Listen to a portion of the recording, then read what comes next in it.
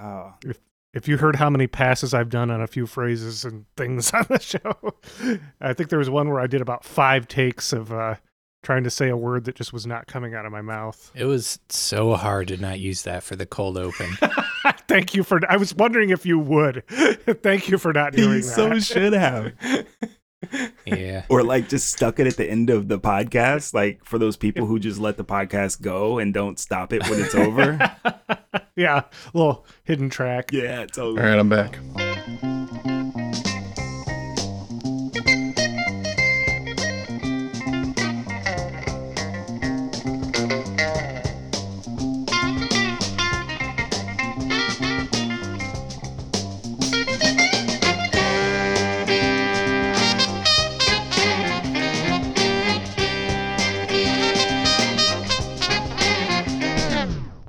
Welcome to I'd Buy That for $1, a podcast about inexpensive, common, and underappreciated records that are waiting to be rediscovered. I'm Sean Hartman, and you know me as your mild-mannered co-host and occasional food truck owner, but in my younger days, I was known as the Reservoir of Pleasure. You aged out of that one, huh? Yeah, it could only last so long. Happens to the best of us. Dried up reservoir. Oh, dear. I'm co-host Jeremy, and I've brought you guys these sacred texts I just want to give to all of you. Oh, that's so generous. Here, Sean. Here, Dave. Here, Peter. Here they all are. I'm just spreading the word and giving these to you. Oh, thank you. I will do That'll be $40. Oh, no, yeah, okay. What definition of give are we using here? What? The Hare He's giving you a Krishna book, version. and you're giving him a generous donation of $40 or else. Oh Yes. my. Oh my. The kindness of extortion. Yeah. Well, I am co-host Peter Cook. And, dear listener, are you searching for another land where dope shops are in Krishna's hands? Do you find yourself wondering, where are these shops where I can find all the dope I want? Well, come on down to Krishna's Golden Dope Shop, where everything you see is free for a $40 donation. That's a very obscure krautrock reference that I tied into Wow, yeah. the album we're talking about today. I just kind of like lazily threw it out, and you built this whole premise. Well done. It was impressive. My pleasure. Sounds like we have somebody else in the house today. Yes. Who's here? Do I just introduce myself? I'm Dave. David Omaka. Yeah. And in my younger life, I was not what were you? A reservoir of what were you, Sean? Pleasure. A reservoir of pleasure. pleasure. Yeah, I wasn't quite that, but I did rehabilitate baby squirrels. Aw. Oh. Making the world a better place, one squirrel at a time. One squirrel at a time. That should have been on a door. That is actual truth. I did at one point rehab squirrels, but that's for another podcast. I don't think we want to go down that road. Well, what do you do nowadays, Dave? What brings you on the show? Well, I do a little bit of everything, which is sad. I don't do much of anything. I'm a dad first, and by trade, I'm a historian of educational programs in science museums, which is how you know I got a PhD, because it's so stupidly specific. It's like inanely specific. And I love DJing and love collecting records. And so I DJ under the name DO77. And I'm a semi-retired rapper with the group Dollar Bin, where I rhymed under the name Verbal Math. But I just use Dave because it's simple. Not even Dr. Dave? Not even Dr. Dave. No. Wow. Yeah. I'd like to get a job before I start slinging around the doctor. Got that PhD at least. It's a good start towards that doctor. And you are Philadelphia-based, correct? I am. Yeah, my wife is from Philly. I'm born and raised in Cleveland, Ohio. And I met my wife who's from Philly. And I've been chasing her around the country ever since, which involved a stop in Wisconsin. Oh, wow. Yeah. All over the map. All over. And records everywhere. Always. Always. Well, it sounds like you are very qualified to talk about a record with us. What record did you bring for the turntable today? I'm so excited to talk about this record. I brought Everything You See Is Me by Rasa. And this is a record I was introduced to by my partner in Dollar Bin and my dear friend DJ Ian Head. And I'm sure you guys are or have been each other's record buddies, or you have your record shopping buddy and they pull records and like, oh, or like you pull something, they're like, oh, you need that. Get that. And this was one of those records. Like I saw it. I just recently bought it for an actual dollar, but it's almost always been like a $2 record, $5 record, like super cheap record. And so I love it. It's fun. It's bizarre. It's like an artifact. I mean, all this stuff we'll get into, but I find it oddly accessible. So it's one of those records I find I buy and just keep, and then I'll tell somebody about it and like just give them a copy. So right now in my house, I have like 3 copies, and I'm sure I'll give these away and buy more. Yeah, I just recently acquired a copy from my record buddy, Sean Hartman. Nice. Exactly. I was also going to say, I feel like the general aim of this podcast is to be that record shopping buddy in podcast form for the whole public, everyone out there, wherever you find podcasts. I've noticed you mentioned how you buy copies and give them away. I think our last like 5 guests that have been on, like, they're talking about a record they love and they're like, yeah, every time I find copies, I buy them and I give them away. Yeah, that has come up a lot lately. Yeah. Yeah. I don't know. It's sweet. Like when it happens to you, it's always like, holy crap, you're giving me this? You're giving me this record? Like you like this record and you're giving it to me. But that's what makes it special, I think. All right. You're getting the good guy discount, only $30 for my book. I'm tearing up a little bit over here. Thank you. Well, let's go ahead and listen to our first track, Dropping the Needle on side A, track 1, the title track, Everything You See Is Me. Of lights, I am the sunshine. Of stars, I am the moon. I am splendor, I am victory. Everything you see is me. Of life, I am the living. Of death, I am time. I am seasons turning. I am flower bearing spring. I am splendor, I am victory. Everything rests on me, but still I am free. I am the wind, I am the sea. All things are in me, but I'm not in them.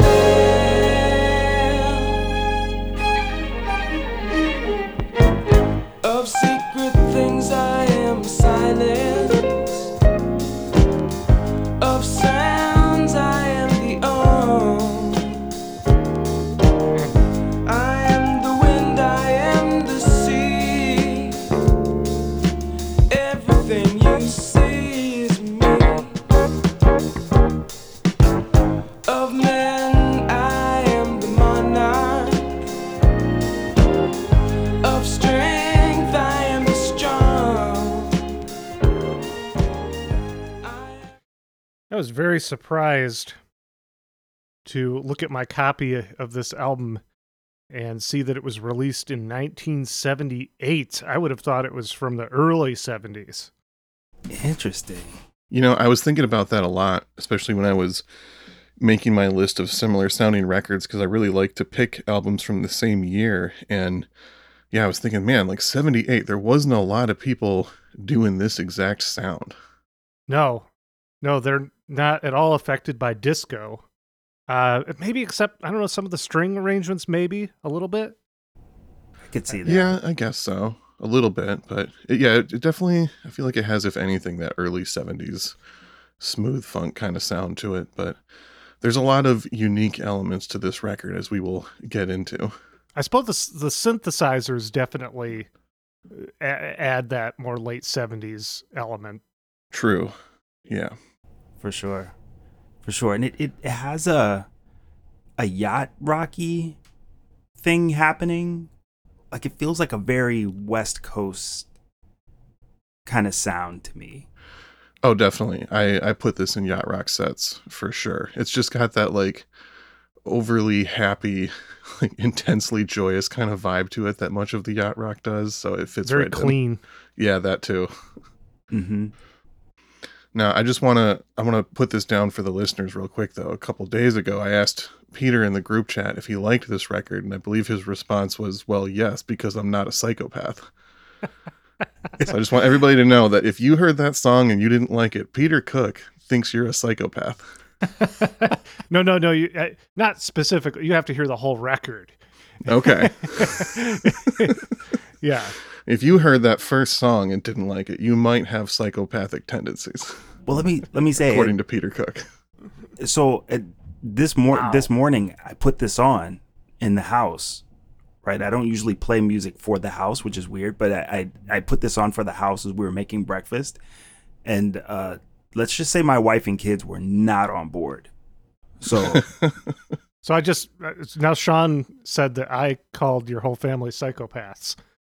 It's true. I'm just stating the facts. I may or may not have done the same at certain points in time. And in those points, it probably was a bit more direct. Wow. Okay, I feel less guilty now. Please do. So have we buried the lead on this record that this is a Hare Krishna record? Yeah. So I actually wanted to ask, how long did it take each of you guys to realize that this was a religious record when you first listened to it? About maybe the third or fourth song, I was like, is this some kind of Christian record that Sean Right. is making us listen to? And I didn't really pick up on what religion, but it definitely was like, oh, this is spiritual in some way. And I suppose the name Rasa could have been an indicator as well. But for me, I had listened to it once weeks ago when I first got it from you, Sean, and it was just on in the background. And I don't think I picked up on it then. But then when sitting down with it the other day and pulling out the liner notes and reading through that as I listened, yeah, it was pretty quick that I realized. Yeah. Yeah, when my friend Ian gave me this record, he said, yeah, it's a Hare Krishna record, which I remember thinking like, what? But you know, Ian, if you know Ian Head, if he recommends a record, you just kind of get it and don't ask many questions because he's 99.9% right. And then when I heard it, I was like, how is this a Hare Krishna record? But then, you know, the lyrics, you're like, oh. Yeah, they say Krishna a lot on the album. They do. Yeah. It's like a George Harrison album. It seems like more and more as the album goes in too. Like I feel like it becomes increasingly obvious that there's something very religious happening on these songs. Yeah. Which, as a reggae fan, like I kind of have become used to. I don't want to call myself a huge reggae fan, but you kind of get used to like religious undertones or religious content. Like, Sure. Yeah, definitely. Give Jah thanks and praise. yeah, it's like yeah. I mean, you're listening to Rastafari testimonials and scriptures, really, when you're listening to a lot of reggae. So I guess that in and of itself wasn't. But I guess in this context, right, like this kind of yacht rocky context, it definitely feels weird. Yeah, normally if I think of like Hare Krishna music, it's either George Harrison or Alice Coltrane, Right. both of which have used that imagery in their music, correct, Sean? Correct. Which brings me to my next question. What do you guys know about Hare Krishna? You know, I first heard of Hare Krishna through listening to the Beatles and George Harrison and John Lennon when I was 14. And I was like, that's a thing I don't know about. And here we are almost 30 years later, and I don't know that I've learned much more. I'm going to learn a lot today. I have a fun story for this one. All right. for a few years, I had a copy of the Bhagavad Gita, or whatever it is, their like spiritual text. That was irreverent. I should be more reverent towards their faith or something, probably. Anyways, and I had it for a few years and had no idea what it was. But I had gotten it, I was at a music festival and was not my best self, was in an altered state.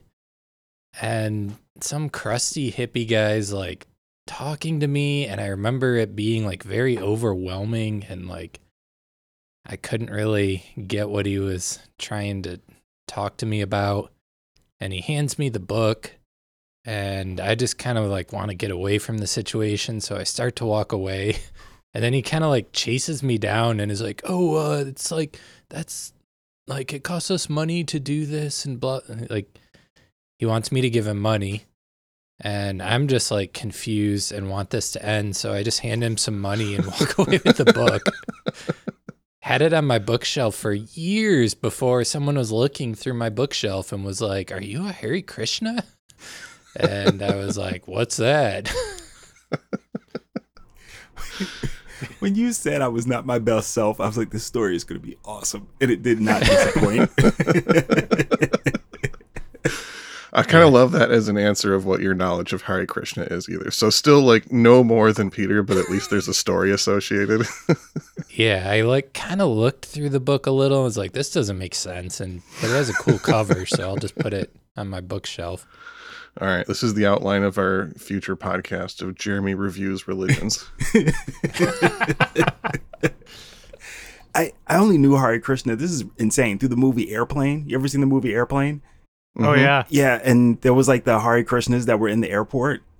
Yeah, in the movie. And so I don't remember as a kid going to the airport very often. So, but that was kind of it was like kind of a cultural understanding of that's what Hare Krishnas did. They just sat in the airport and bothered people.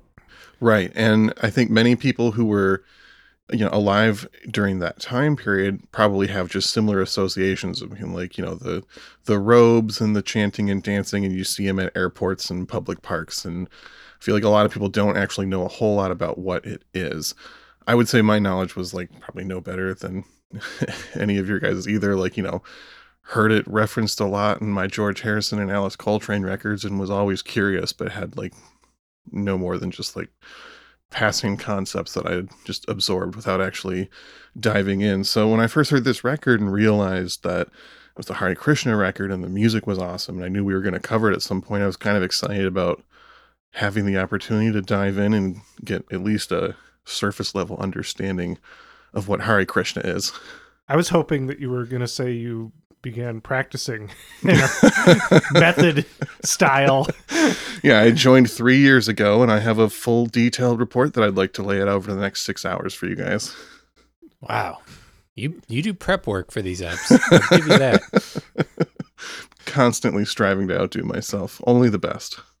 All right, so real quick, let's run through this. Hare Krishna is a branch of Hinduism that believes in the supreme being Krishna. It's, I guess, technically kind of a monotheistic segment of Hinduism.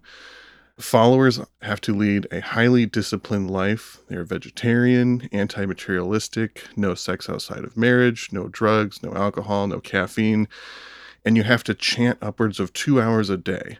Part of the religion is you have to speak the name of God thousands of times per day. It's very difficult to be a true Hare Krishna practitioner. So as I said, chanting is a core tenet. They believe that speaking the name of God out loud physically improves the space around them.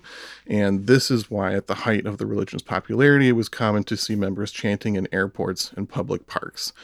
It was, proselytizing, getting more people to join, but also trying to like physically improve the public space around them, which is kind of cool. It's a nice thought. Yeah, the more I read about it, I was like, their heart's in the right place. Yeah, and then the more you read about it, it gets a little terrifying at the end. Oh, yeah. They're all cults. I mean, yeah. But so followers view the modern world as something of an illusion. It's like when they're trying to bring in people, they often talk about how the modern world is so broken and confusing and evil. And the appeal is to like simplify your worldview and give up everything and like get rid of the illusion and just love Krishna. I feel like that's, especially during the hippie times, that was a recruitment tactic that worked really well. Yeah, and that sounds a lot like what I read in the liner notes to this album. Yes. Absolutely. So when you throw away the illusion of the modern world, the goal is to attain a Krishna consciousness. And you do this by abstaining from earthly delights in favor of Krishna's love, which, as a quote, they believe that Krishna's love is considered to be the reservoir of all pleasure. Oh.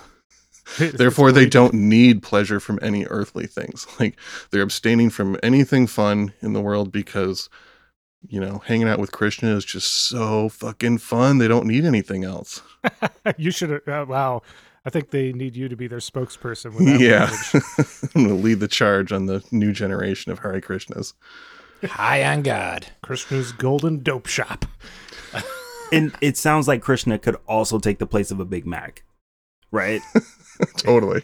Like, no need for sundaes. I mean, the ice cream confection sundae. Yeah. Yeah. Listeners who have also checked out our Paul Horn Inside episode might notice a lot of similarities to transcendental meditation. Oh, interesting. They both, believe that their practice was physically improving the space around them. They both come from a Hindu background, and there's a lot of similarities between the two. And they both, specifically appealed to Western pop culture and made it part of their mission to like convert musicians and directors and things like that.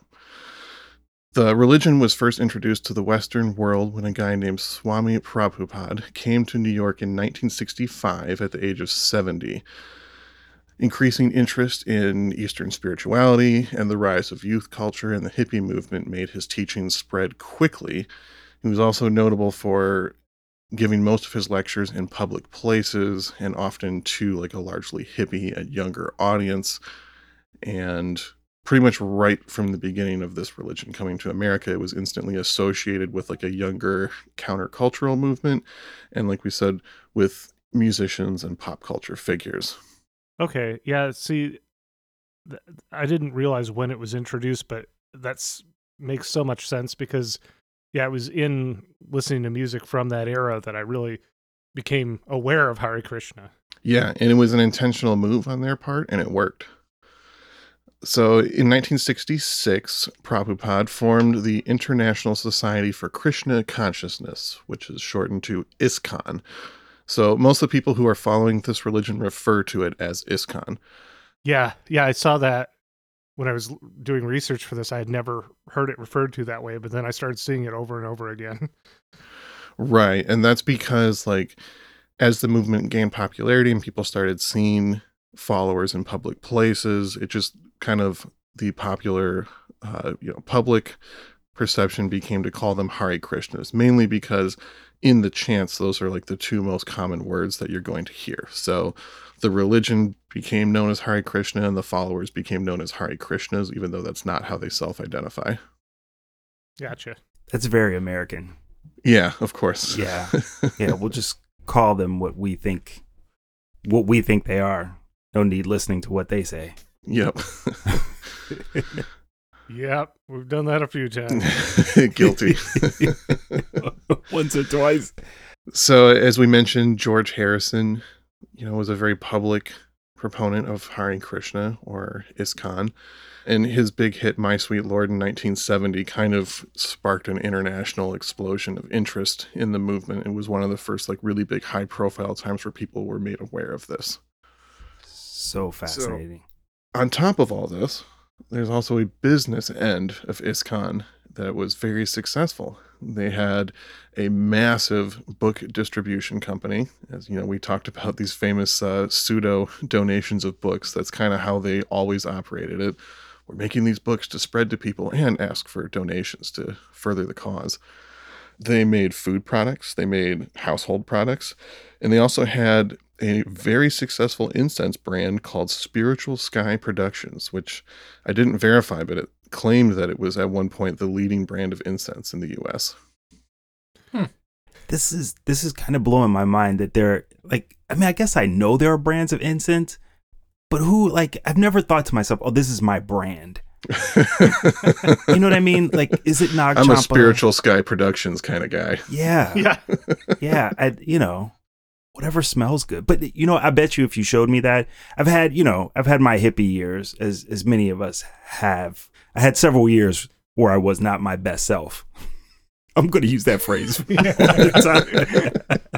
So a lot of incense. Yeah. I probably know the brand. When I see it, I probably know it. Are there any rappers that ever, represent brands of incense? If Common never did, that was a failure by everyone who ever made incense.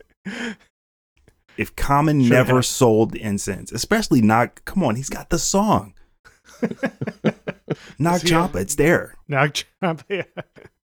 It's there. Missed opportunity. Yeah. Yeah. Common will come up a Someone little bit doesn't later in this conversation, actually. Exactly. Oh, nice. Yeah, I was going to say, do we drop that now or save that for later? We'll save it for later. Yeah, let's save it. Yeah. All right. So Swami Prabhupada died in 1970. As we said, he was already 70 years old when he came to America in 1965. And he was such a central figure to the religion and the business and the administration, all of it, that the religion kind of naturally began to splinter after he died as it was rapidly spreading throughout the world. And then fast forward to the mid 70s through the early 80s, there was a long series of very high profile controversies within ISKCON. And this ranged from just mild, like, oh, this guy isn't actually following all the rules and he's supposed to be our perfect spiritual leader, all the way into serious accusations of cult-like behavior, brainwashing, child abuse, sexual misconduct by leaders, racketeering, and murder. Sounds like your classic cult story. Classic cult shit. Yeah. Like there was a semi-high profile member that was known to be writing a book critical of the movement, and he was just mysteriously assassinated. All kinds of fun stuff. Holy cow. Are there Yeah. any good, like, benevolent cults? Like, or just by their nature, cults are just, this. I feel like the only way to become a successful high profile cult like this is to deal in some racketeering and murder. Yeah. I guess if you're not doing racketeering and murder, then you're just like a religious club. Yeah, exactly. You're just an after school program. Maybe. Yeah. Let's be fair. Name a religion that hasn't done some racketeering, molestation, murder. Go ahead, I'll wait. Yeah, name one. That tracks. Yeah. The only difference is the size. So Hare Krishna, basically disappeared in the early to mid 80s through all this controversy. There was a significant drop in membership from people being disillusioned, and also public approval plummeted. So no one wanted to see these people in airports after it came out that some of them were child molesters, obviously. But thankfully, in the past few decades, people have forgotten all that. And today, Hare Krishna is enjoying renewed worldwide interest and increasing membership. Wow. I saw an article that in America, for the first time now, people from India are the primary practitioners of ISKCON in America now. And for many, many years up until recently, it was white hippie people. Right. That was another weird thing about the movement is they came over and recruited white hippies, and suddenly it was a movement run by white hippies. I will say that in general, it seemed a little more accepting. I mean, Alice Coltrane was a leader at the ashram that she was staying at. There was other high-profile female leaders of the group, and it was multiracial, but it seems like at least for the first decade or so, it was largely white men. I think we need to stop talking for a moment and play some music. That's You're That's right. exactly where we're at. We went way deep on that. And now it's time to listen to Side A, Track 2, Questions in My Mind.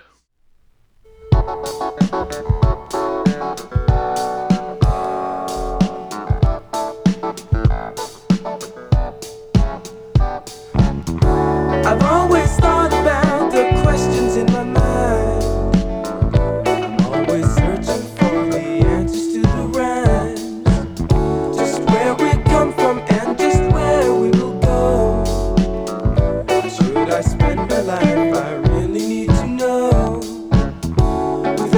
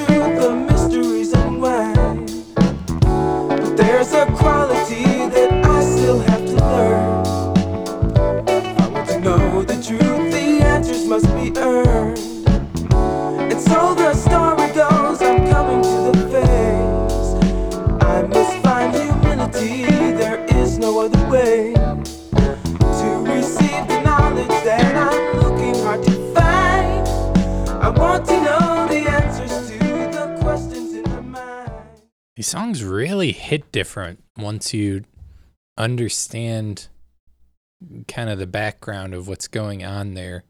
And I noticed again when we were listening just now how young the voice sounds. Oh yeah, there's a reason for that. Yeah.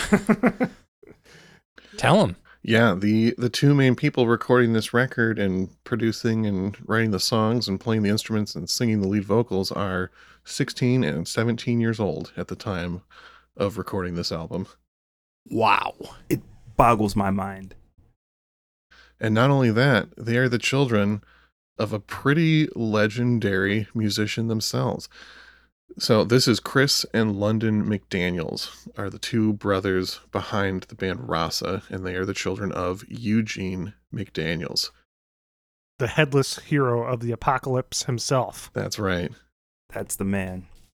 So who wants to help give the quick bio of Eugene McDaniels for people who don't know who that is? I think you're the only one ready to do that, Sean. Okay. I just didn't know if anybody else was a big enough fan to just jump in with a little bit of knowledge and I could round it out, but okay. So Eugene McDaniels got his start in the late 50s, early 60s, sang with the Les McCann Trio, a previously featured artist. And then in the early 60s, he had some real big kind of, I would say like light soul pop crossover.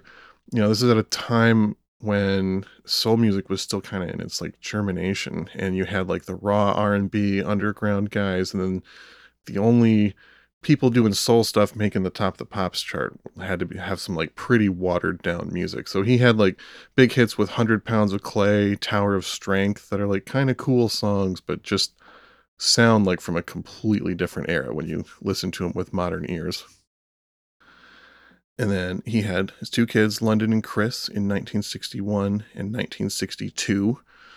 By the mid-60s, his career is slowing down a little bit, and after the MLK assassination, he becomes radicalized and moves to Europe. Gets more into songwriting, writes Les McCann's big hit Compared to What, which is a famous protest song. And then in 1970, he returns to America and drops two records on Atlantic. Outlaws, which has this like wild cover of him and his band just holding guns and looking tough as hell. Very different from his image just a few years earlier. And then he follows that with Headless Heroes of the Apocalypse.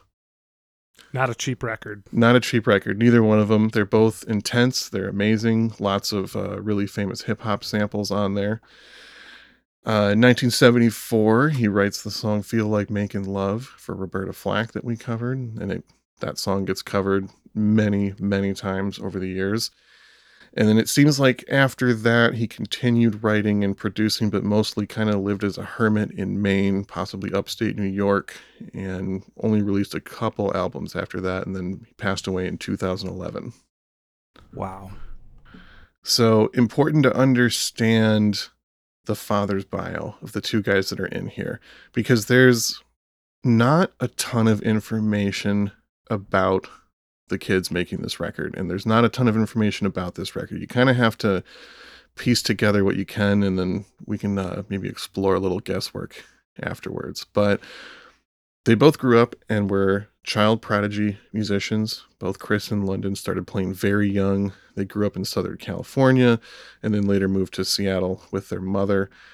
I didn't find a confirmation, but it kind of seems like their mom raised them. I don't know how much contact or how close they even were with their dad, Eugene. I mean, at the time when they're like coming of age, it seems like he's fading from the music industry. So I don't know what that looked like in reality at that point for any of them. So they both go out and move out on their own fairly young. They were either 15 and 16 or 16 and 17 when they moved out and attended the Berklee School of Music in Boston.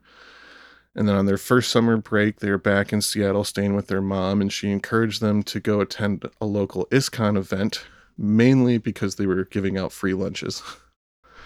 Oh my. That's high-level parenting right there. Yeah, for sure. That's high-level parenting.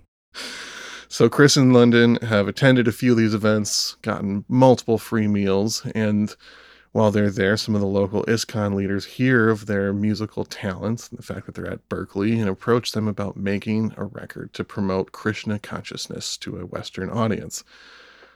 So the music is written and produced by Chris in London, but the words were written by members of ISKCON. And I really tried to find out, but I'm not sure what the level of belief that Chris in London had when they were making this. Like, I don't know if they were true believers in ISKCON for a minute there, or if this was just simply free lunches turning into a paycheck, you know? Yeah. I mean, So great. you know, having been a 16, 17-year-old at one time, now many years ago, I just, yeah, I don't know that it almost seems like they might have seen it as a great opportunity to get their music out there and been willing to, you know, kind of do whatever needed, whatever was in front of them to do that.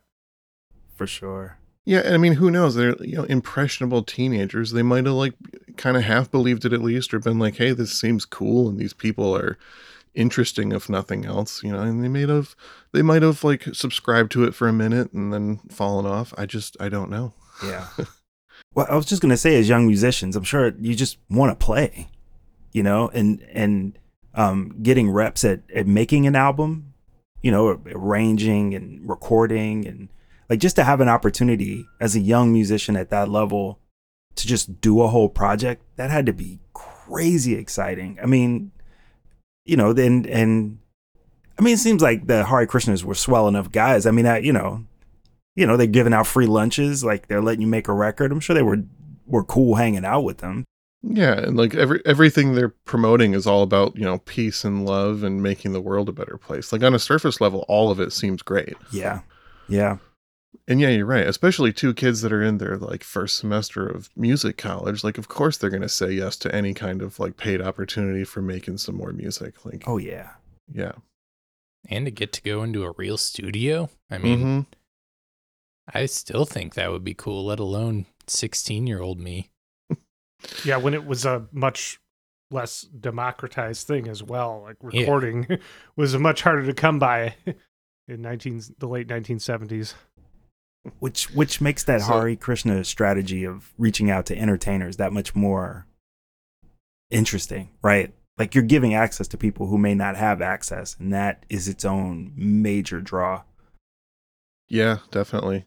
And you know, the other angle that I kind of thought about in regards to this, so this is 78. As we've already said, there was already multiple trials happening of people accusing them of brainwashing and more serious things. So like public opinion is already starting to shift. So them pumping a bunch of money into having a really cool record to convert more people is starting to sound a little bit more of like a desperate tactic at this point too. For sure. Now, I don't know if I'm jumping ahead with this question, Sean, but as far as how easy it is to come across this record, to find it, was it more of a regional thing or was it distributed nationally? I think it was the first record that Govinda Records released, and it does have the most pressed of anything they did. There's the most issues, and it seems like it was pressed internationally as well. It was only distributed through ISKCON, though. Like, I don't think it was sold in record stores initially. I mean, maybe if they had some like connections already, but like it was pretty much just given out at the temples and at organization events kind of thing. Or I'm sure somebody had a stack of these at a music festival and was asking for generous donations after giving them out too. You know, they probably had similar tactics. Mm-hmm. But that's what's fascinating is this record is everywhere. And normally something that is, you know, self-released and self-distributed like that just didn't have the numbers to be this prevalent. But I don't know how many of this album they made, but it had to be just thousands and thousands of it because it's everywhere. Like it's still everywhere. Yeah. Okay. So, yeah, you can find it in the bins all over. Totally. Yeah, until this episode gets published, then it's a free-for-all. Exactly.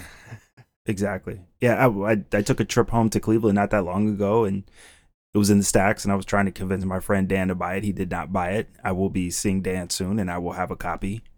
No duck and rasa, Dan. You must become a true believer. That's right. That's right. I mean, I am a true believer of this record, and I think it's fascinating, particularly if you compare it to George Harrison and Alice Coltrane, how little this sounds like like feel like George Harrison and Alice Coltrane, they incorporated some of what they identified as Hare Krishna aesthetics and sound into the music. This does not have any of those kind of Indian sound signatures in it. None of those textures or anything. It's like it's a funky little pop record. Yeah, you could easily overlook the Krishna element Yeah. if they didn't repeat it a lot. So as someone that was raised in a conservative Christian household, like I was very aware of the Christian alternative bands that were hyped. And in that circle, it was always like, oh, you like this secular band? Well, check out this Christian band. And the Govinda Records thing seems like the exact same idea. I checked out a couple of the other releases. There's only like 7 records that they've ever released, and they're all different. And they all are like trying really hard to be a specific thing. Like, this is our rock record for the rockers. And like, this is our like spiritual jazz for all the like spiritual jazz heads. And like, it all seems calculated and intentional, and it's fascinating. Wow. So another layer of this record, you learn about the religious aspect, and then you learn about the Eugene McDaniels aspect. There's some pretty great players on this thing as well, which when I learned that it was, religious propaganda, I was a little confused. Like, how were they getting Randy Brecker, George Young, and the Phoenix Horns on this album? Like, The Phoenix Horns are Earth, Wind, and Fire's horn section, right? exactly. Yeah. These are some great players that I'm sure were not cheap. So it's like, were they into the whole ISKCON trip and kind of doing it for cheaper? Or I thought, maybe Eugene McDaniels was pulling some industry connections, but it kind of seems like he was pretty uninvolved in his kid's life at this point. So my best guess now is like, we know that ISKCON had crazy money from the whole business end of it. They probably could just afford to hire studio musicians if it meant furthering the cause and bringing more people into the fold. I mean, it sounds really good. Yeah, it does. They did a great job with this record. Like, this is not just a simple curiosity. Like, the music stands on its own. It's a legitimately amazing album to listen to, but just happens to have a lot of interesting baggage and backstory associated with it. And it says it was recorded at the Music Farm in New York. I don't know if that was a big studio, but it's easy to imagine that, if you're a session player, I mean, how many of these guys probably played on sessions with Eugene McDaniels or worked on songs that Eugene McDaniels wrote? So it's easy for me to imagine that if Eugene McDaniels' kids are like, hey, we're working on this thing, why don't you drop by the studio? Yeah, and the money's good. Yeah. I'm sure probably both those things contributed. The back of the jacket also has a little blurb on the bottom saying, thanks to George Harrison, Alice Coltrane, Stevie Wonder, and Neil Diamond for their contributions to ISKCON projects. So they may have thrown in a few bucks to make this record happen as well. Who knows? That's amazing. Well, you guys want to hear another song now? Let's do it. This one might be my favorite. I know this is a lot of people's favorite on the record. We're going to listen to When Will the Day Come, side B, track 3.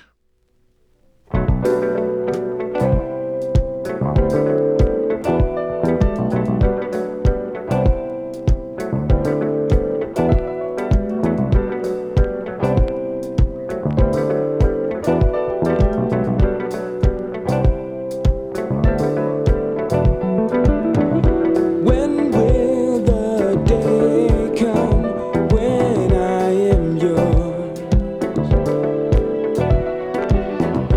When will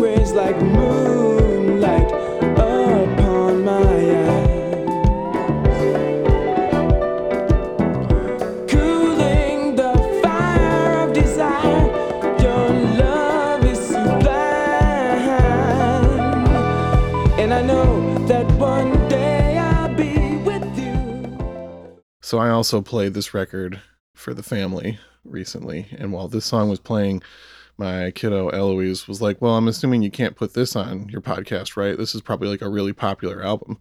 I'm like, no, we're listening to it because this is next week. They're like, wow, but it's so good. How is it only $1? So Aw. good. Legit. Yeah. It's so good. Once So- again, thanks to Stevie Wonder. That sounded like a straight up Stevie cut.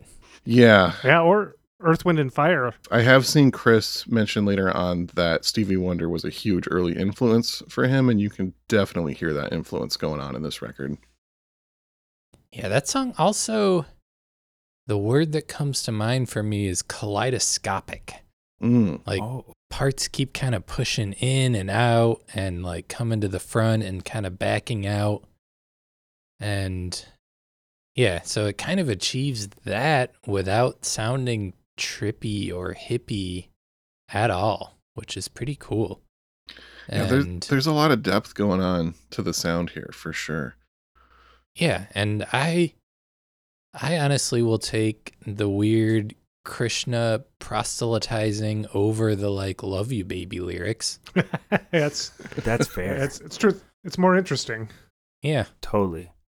And I love that the phrase kaleidoscopic, because all of the elements aren't like, if you're looking in a kaleidoscope and you're turning it, like things kind of come into view and kind of recede out of view. And that's really what's beautiful about this track is like, here's a little beautiful guitar lick, but the guitar is not going to just overwhelm, or here's a little string arrangement. Like the whole album is just, the whole song is just really beautifully arranged so that nothing, like all of this richness is there, but it's not like just barreling down on you.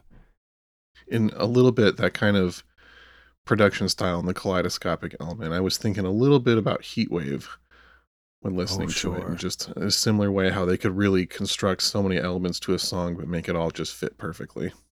Yeah, the previously featured, was it Central Heating by Heatwave Mhm. that we did? Yeah, Yeah. similar time period too. Well, you guys want to hear about what happened to Chris in London after this record? I'm so Yes. fascinated to hear this. Okay. Well, for one thing, any bio I found of them, they make no mention of this album. Like a passing reference at best. Like during college, we worked on an album project was the closest I ever found to them acknowledging the existence of Rasa. So I'm like so curious, like was it a footnote that they forgot about and didn't want to talk about?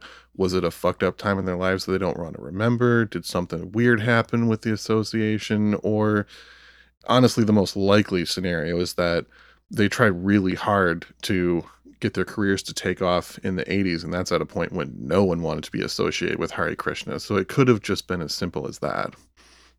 But Chris and London continued working together, and they eventually started a band called Carrera that put out a self-titled album in 1983 that you can pretty easily find in the dollar bins. It's not as good as this, although it does kind of sound like Toto, which is interesting. And then in 1985, they changed the band name to World Citizens with the hyper 1985 spelling of Sitizenz. Yeah, it took me a second to realize what word that was supposed to be. Yeah, the official 1985 spelling for sure. After that, the band broke up. They kind of went separate ways. Chris changed his name to Christopher Max and recorded a Nile Rodgers produced solo album in 1987 that got him a little bit of success, a little bit of chart attention. He also was on an episode of Soul Train in support of it. And then that kind of fizzled, but he has stayed active in music as much as he can. He now resides in Amsterdam, continues to perform as Christopher Max, and currently has a sound and style reminiscent of, I would say, a cross between Guns N' Roses and Lenny Kravitz. Oh, interesting. I wish him the best, and I hope it takes off, but it's not for me. Wow. That does not sound for Sean Hartman. No, it sure isn't. The Toto sounding record almost had me, but that's about as close as it gets. I'm really waiting for your Guns N' Roses phase. Yeah, well, it already happened. I don't see it coming back. I see. So after World Citizens broke up, London contributed to Duff McKagan's 1993 solo album "Believe in Me." Duff McKagan, bassist for Guns N' Roses. Yeah, Say they how both. many Guns N' Roses connections are here. Man, it's so weird. Like they both, I guess, kind of for a long time identified as like rockers, and it kind of felt like there was some pushback too. Like Chris was saying he wanted to go full on like hard rock, like that was his thing, but he kept feeling like he was pressured by the music industry to record in an R&B format as a black man, which has happened many times. For sure. Anyway, so after the Duff McKagan solo album, London also then joined 90s jazz fusion group Sex Mob, which featured at least one of the members of Medeski, Martin, and Wood, and they're kind of a notable jazz fusion jam band from that time period. And he now lives in Ithaca, New York. Seems like he's self-released a few solo albums and occasionally performs acoustic music. And that's where they're at. Now, I'm curious, and Dave, Sean, you being the most familiar with this record, would you say that this is probably their best known project? In a sense, like, is this a celebrated enough album amongst record collectors that this is, it's odd that there's not that much information about it, but is this probably like their crowning achievement? I mean, my impression is that this is like a really, if you know kind of record. Yeah. If you look for like user reviews and comments across the internet, it's a range of like best shit ever to like it's okay, like Right. mildly decent, forgotten religious record, no point in caring.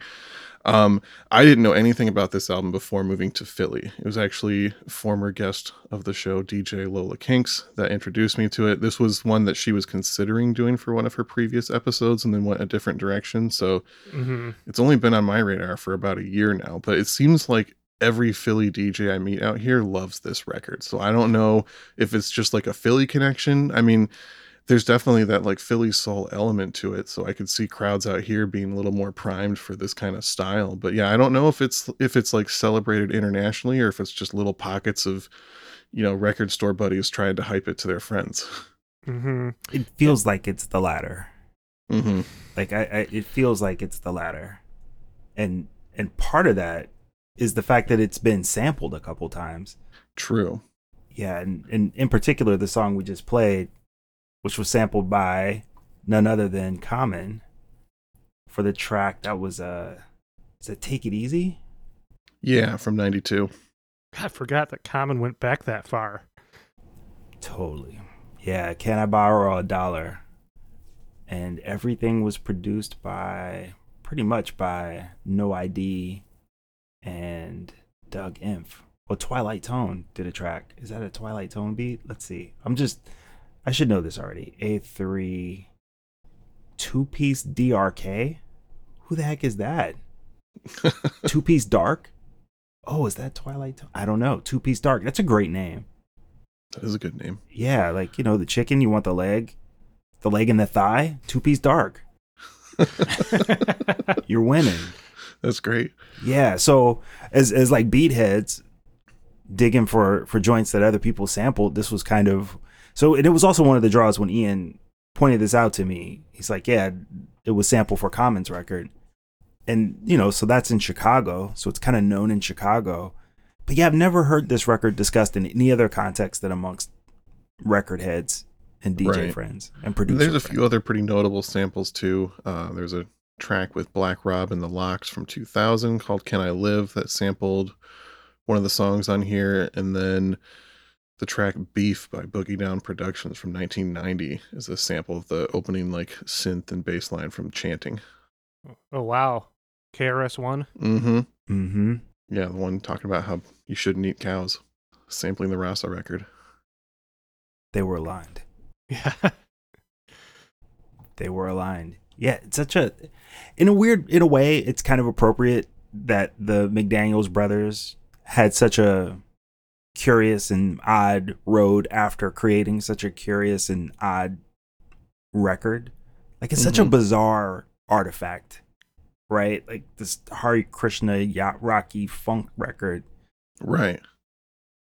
And yeah, it's easy. It would be awesome if they would be willing to tell the story of this, because it's easy Yeah, to I know, imagine for this being sure. part of their odd journey afterwards. I mean, how did they feel about the record industry after making the Hare Krishna record? Mm-hmm. So many questions. I've got so many questions in my mind after listening to this album. Let's get him on the pod. We need answers to the questions in our mind here, guys. Just play the record more, Sean. Yeah, if the McDaniels brothers or anyone out there has answers, you can email us at idbuythatpodcast@gmail.com. True. Sean, Jeremy, how in the world are you going to give us records that are similar to this record? well, I got a few. I'm not going to say they're like a perfect match, but it's close enough. First one I thought of was David T. Walker and his album Press On from 1973. He's a session player, he's got a lot of jazz background, a lot of really good groove, and that one has some cool vocals, and it just has a similar, jazz funk, smooth yacht rock vibe. And like we said, this album feels like early 70s in a lot of times, so that's my early 70s comparison. And then I did think of two records I would recommend from 1978 itself. Lonnie Liston Smith's Exotic Mysteries, which not always a dollar bin record anymore, but it's not as expensive as some of his better known albums. And that one does a pretty good job of following the same vibe as this. It's more instrumental though. And then last one, also from 1978, Dee Dee Bridgewater, Just Family. Oh, interesting. And what cult or religion is that promoting? Yeah, that's the thing. I wish I could be like, well, these are three other cult smooth jazz yacht rock records that I can recommend, but we can't get that similar on this one. But If there are others that closely, if there are other albums that are that similar to this one, we haven't found them yet. yeah, and can be found in a dollar bin. I do want to find these other Govinda Records releases now, though. It's gonna be a little harder, but I've seen a couple of them before, and now I know what I'm looking for. I'm shocked you didn't take this opportunity to mention Jimmy Spheris again. Yeah, that's true. I should have. God, you're right. Okay, fourth one, Jimmy Spheris, his entire catalog. It's all so good. I feel like I have to quit the podcast now for forgetting to recommend Jimmy Spheris in a mildly similar album. I finally picked up a copy of that recently. Isle of View, the first album that we ever talked about on this podcast. Right on. It's so good. Well, that's all my notes. I think we hopefully did this record justice, or as much as we could. Go buy it. It's awesome. Buy 3 copies. Give them to your friends. Spread the word. That's it. That's it. D- That's everything. Dave, do you have anything that you'd like to plug before we get out of here? No. These days, I'm just dadding it up, looking for a job. But you could always check out dollarbin.org. The old Dollar Bin music is up there, and we called ourselves Dollar Bin because we carry the same ethos as this podcast. The best stuff isn't always the expensive stuff. The best stuff is the stuff that makes you feel good, and if that comes out of the Dollar Bin, then all the better for your wallet. So that's still out there and still rolling with the Vinyl Tap 215 DJs. So you can check them out on Instagram and follow the crew. There's just so much cool stuff happening, and we're thrilled. I mean, we're sorry that you guys lost Sean, but we're so happy to pick him up out here in Philadelphia. He's been like a real gift to the community. So Vinyl Tap 215, and that's it. I think you're now the 4th Vinyl Tap related guest on the podcast. It's a real Philly takeover as far as the people guesting at this point. Everything is going according to plan. Yeah, we've had Doogie, Lola Kinks, Bo Gordon. Is he connected? Yeah, absolutely. Yep. And then, awesome. Sean, I want you to know that no one has danced in Kalamazoo since you left. And not a single person. Not a single person. That's a damn shame. They're gonna have to come to Philly. I'm not going back. Yeah, we inadvertently became the Footloose City. That makes me so sad. There's no one here to show them how to dance. Kalamazoo? Where the hell is Kalamazoo? I mean, they've been saying that long before then. True. Now it's just the place where no one dances. Thanks, Dave, for coming on the pod. It's my pleasure. Thank you. This was awesome. Thank you. What is the final piece of Krishna that we will be receiving on this episode, Sean?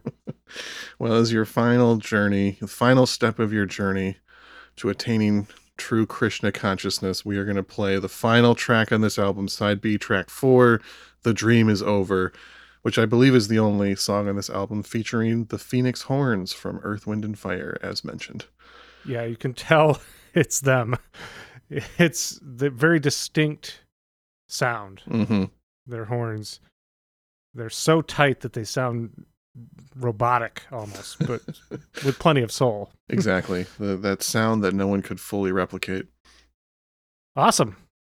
Well, this has been a very interesting, enlightening episode of I'd Buy That for $1. And I think we've said it all, so let's get out of here. My name is Peter Cook. I am an illusion, but I am also called Jeremy Ruggles. And I am Sean Hartman, your friendly neighborhood reservoir of pleasure. I don't ever want to hear you say that again. Oh, the Krishnas won. We're still talking about their record. They won. And I'm Dave. Thank you all so much. I'm going to go back and rehab some squirrels. Perfect. Aw.